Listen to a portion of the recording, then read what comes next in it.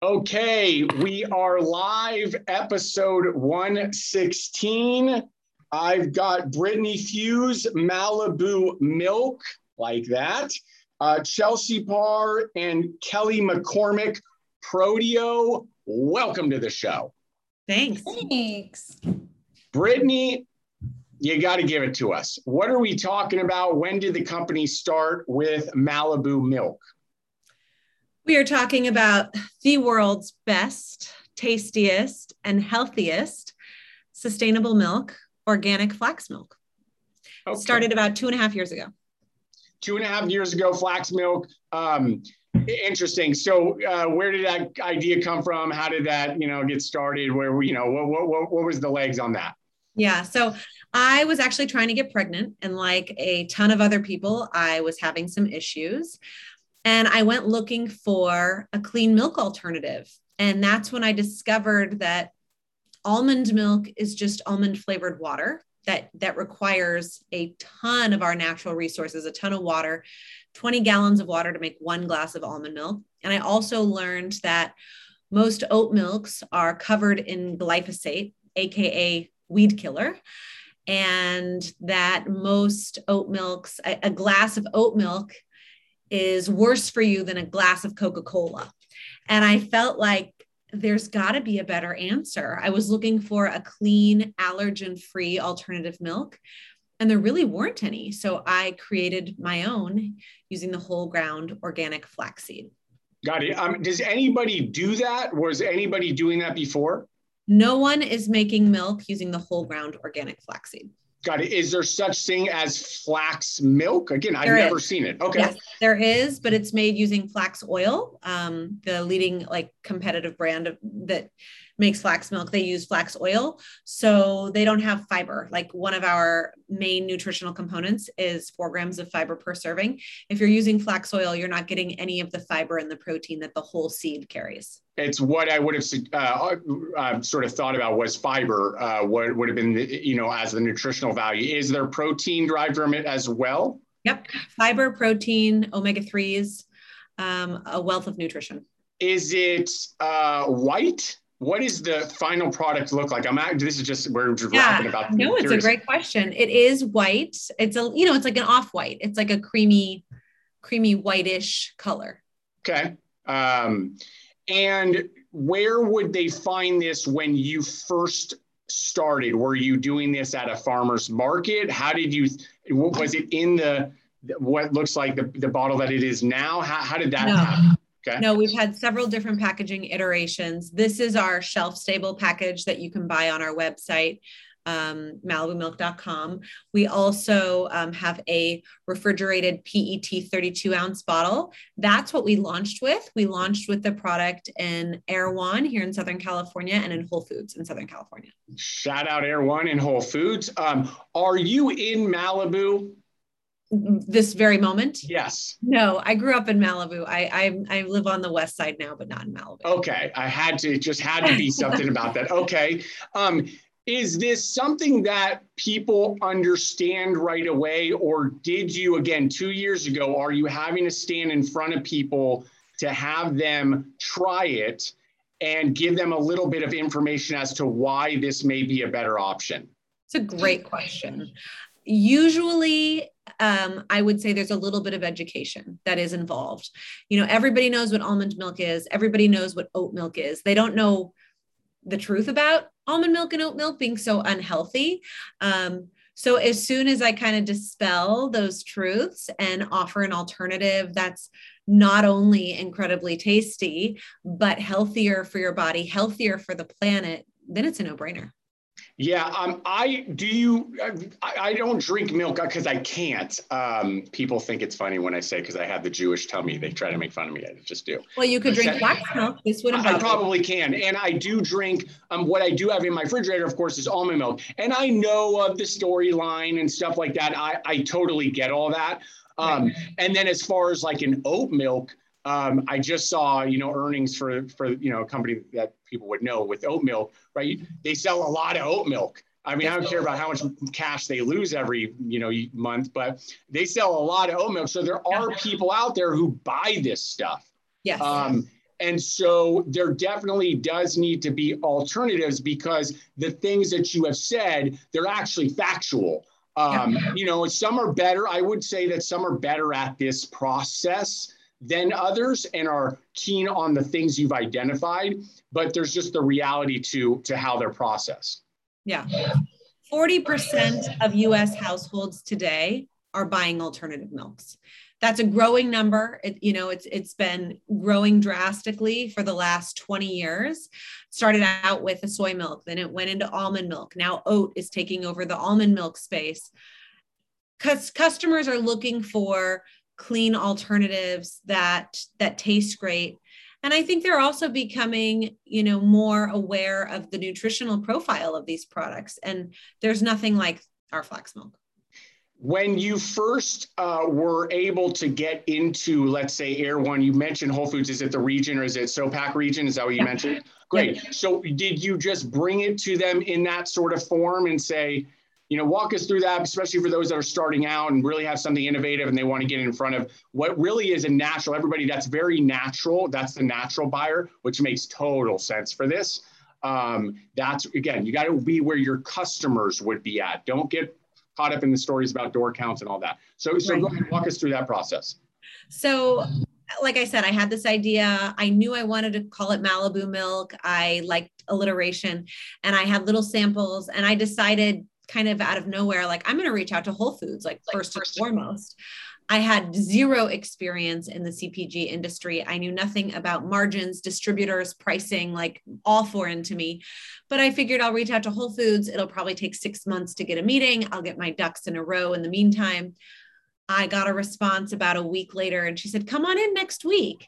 I panicked, and I called a friend of mine who has a product in Whole Foods, and I said, I think I need to cancel.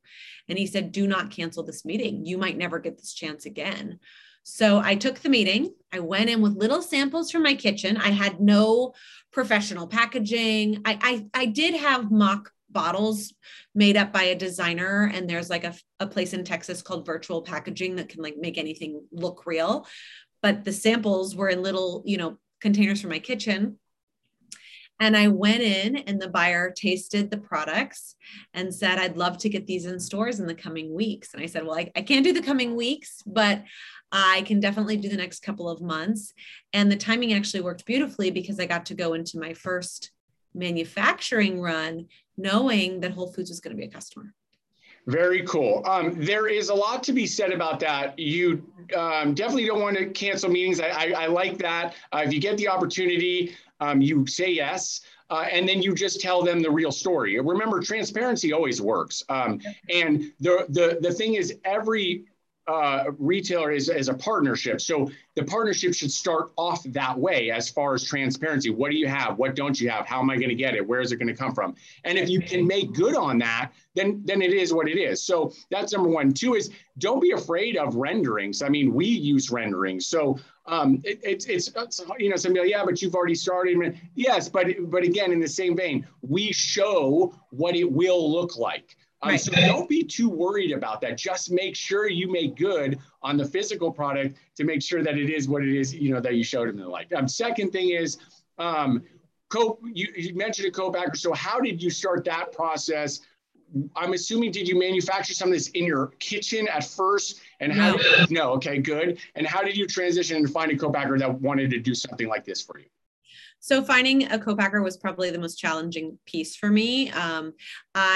This was pre-COVID, so I started just attending CPG networking events, and I'd go in, I'd find other founders who were making beverages. I started asking them where they were producing, figured out that there was a place that I could do it in Los Angeles that absolutely could produce my formula. And so they were my target, but they wouldn't answer the phone. I kept calling them and emailing them, and they would ignore me, because these places are very busy. They're usually booked, months out, and they don't want to talk to you if you're a small fish. They want to play with the big guys. So I figured out, there was a person that I knew at a big CPG brand who was running there. I made her make the introduction for me so that they would be kind to me and at least pick up the phone. And then once I finally got the guy on the phone, I got to know him a little bit. I figured out what his favorite kind of beer was. I sent him a care package. then I was in good, secured some line time, and started running right away on professional equipment because I wanted to be able to scale. This isn't something that I just wanted to do locally. I wanted to be able to scale nationally as fast as possible. You are always selling is a key thing that I talk about. You're always selling. And as a founder, you have to take that to heart and really understand that. Specifically, if you're talking about co-packers, you have to remember that number one is they say no a lot. It's oftentimes because they get just those calls and they can tell off the bat whether or not you're going to be a player or not. It's just fact. It's your selling. Two is, if you're on that call, that's the whole point, is to try and make sure they understand you're the next rock star. Because remember the thing that they do want. They currently have a business operating of which they have 4 or 5 key accounts. I'm just using number. Yeah. And then they've got the ones that come and go and come and go. And they do. They come and they go. Those are not profitable accounts for them. It's a pain in the ass, if anything. So be the next rock star and really sell that through, and do as you did when you were walking in for the first meeting and everything else. Transparency, but build the confidence. Build that confidence with them, and they'll give you not only the line time, but then again, it evolves into something that you will need later, a really strong partnership. Right. So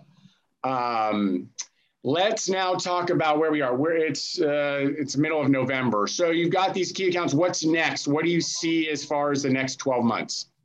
What's next, I'm so glad you asked, are these bad boys. So these are coffee and matcha lattes. They're ready to drinks. They're made with our milk and organic coffee and organic Japanese ceremonial grade matcha. So the best of the best. Again, all organic ingredients, non-GMO. These are really special for a couple of reasons. Number one, they have no added sugar. So most ready to drink coffee, matcha lattes are loaded with sugar, loaded with calories. These have no added sugar. They're low in calories. And even more special, these are loaded with fiber, 7 grams of fiber per serving. These are the number one way to go number 2. That makes sense to me. It does make sense to me. I like that. And I like where that can go. That category, of course, is growing, definitely growing. And so that also, is that shelf stable? They're shelf stable. Okay. You can order them on our website, or you can find them. We also just launched these in Whole Foods in Southern California. Also, Bristol Farms is bringing them on this week, and they should be in Erewhon in like the next 2 weeks as well. Very cool. Good. Another great account, Bristol Farms. Shout out. And for those that don't know, that's very West Coast. By the way, Malibu is West Coast. If you don't know where Malibu is, Malibu, beach, like fun, exciting. Okay. Roads, nice houses, stuff like that. I'm in Northern California, so when I go to there. So good stuff. I like that a lot. I'm going to put your info on there. Everybody check that out. Of course, appreciate it, Brittany. We are rolling over. We got the duo here, Chelsea and Kelly, Kelly and Chelsea, Prodeo. Either one, take it from here. Let us know what it's all about. Yeah, thanks, Mark. Well, at Prodeo, we focus on total marketing and branding solutions, and they're really customized to meet our clients' needs.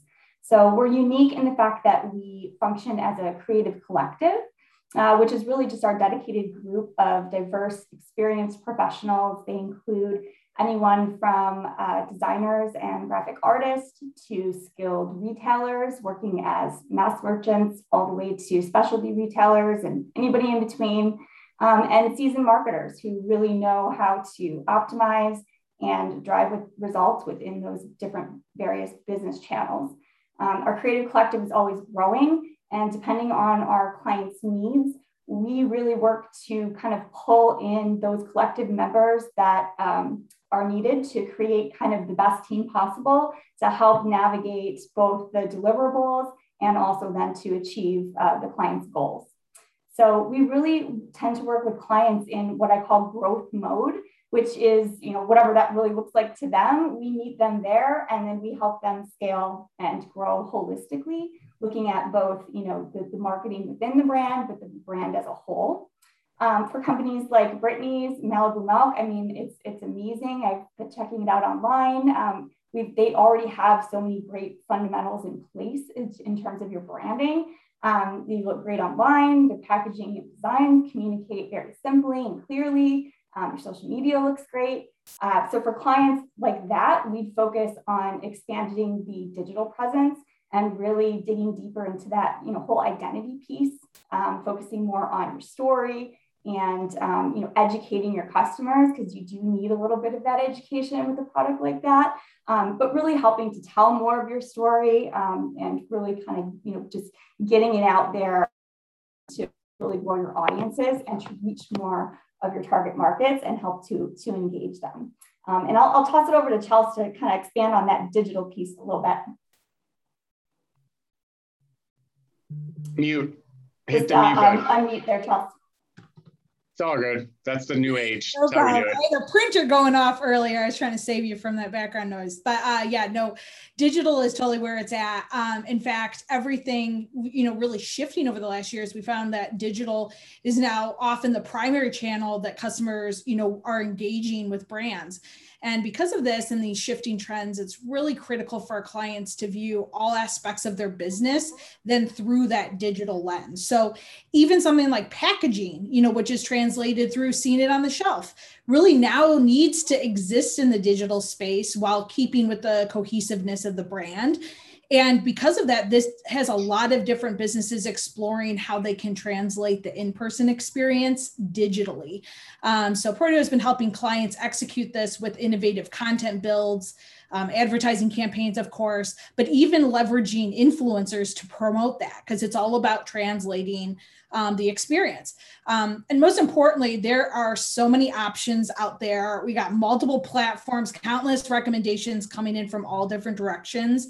So really what we specialize in and what our clients really appreciate is that first and foremost, we take all of that and help them really navigate all that noise and choose the best solutions for their business, their budget, and the stage of growth that they're in. So that's what we're all about, but it allows us, between our creative collective and kind of our unique approach, to certainly adapt with the client as they grow. Very cool. I like it. All right. Brittany, Malibu Milk info there. Chelsea and Kelly, Prodeo info there. Enjoy the rest of the week. Thanks. You too.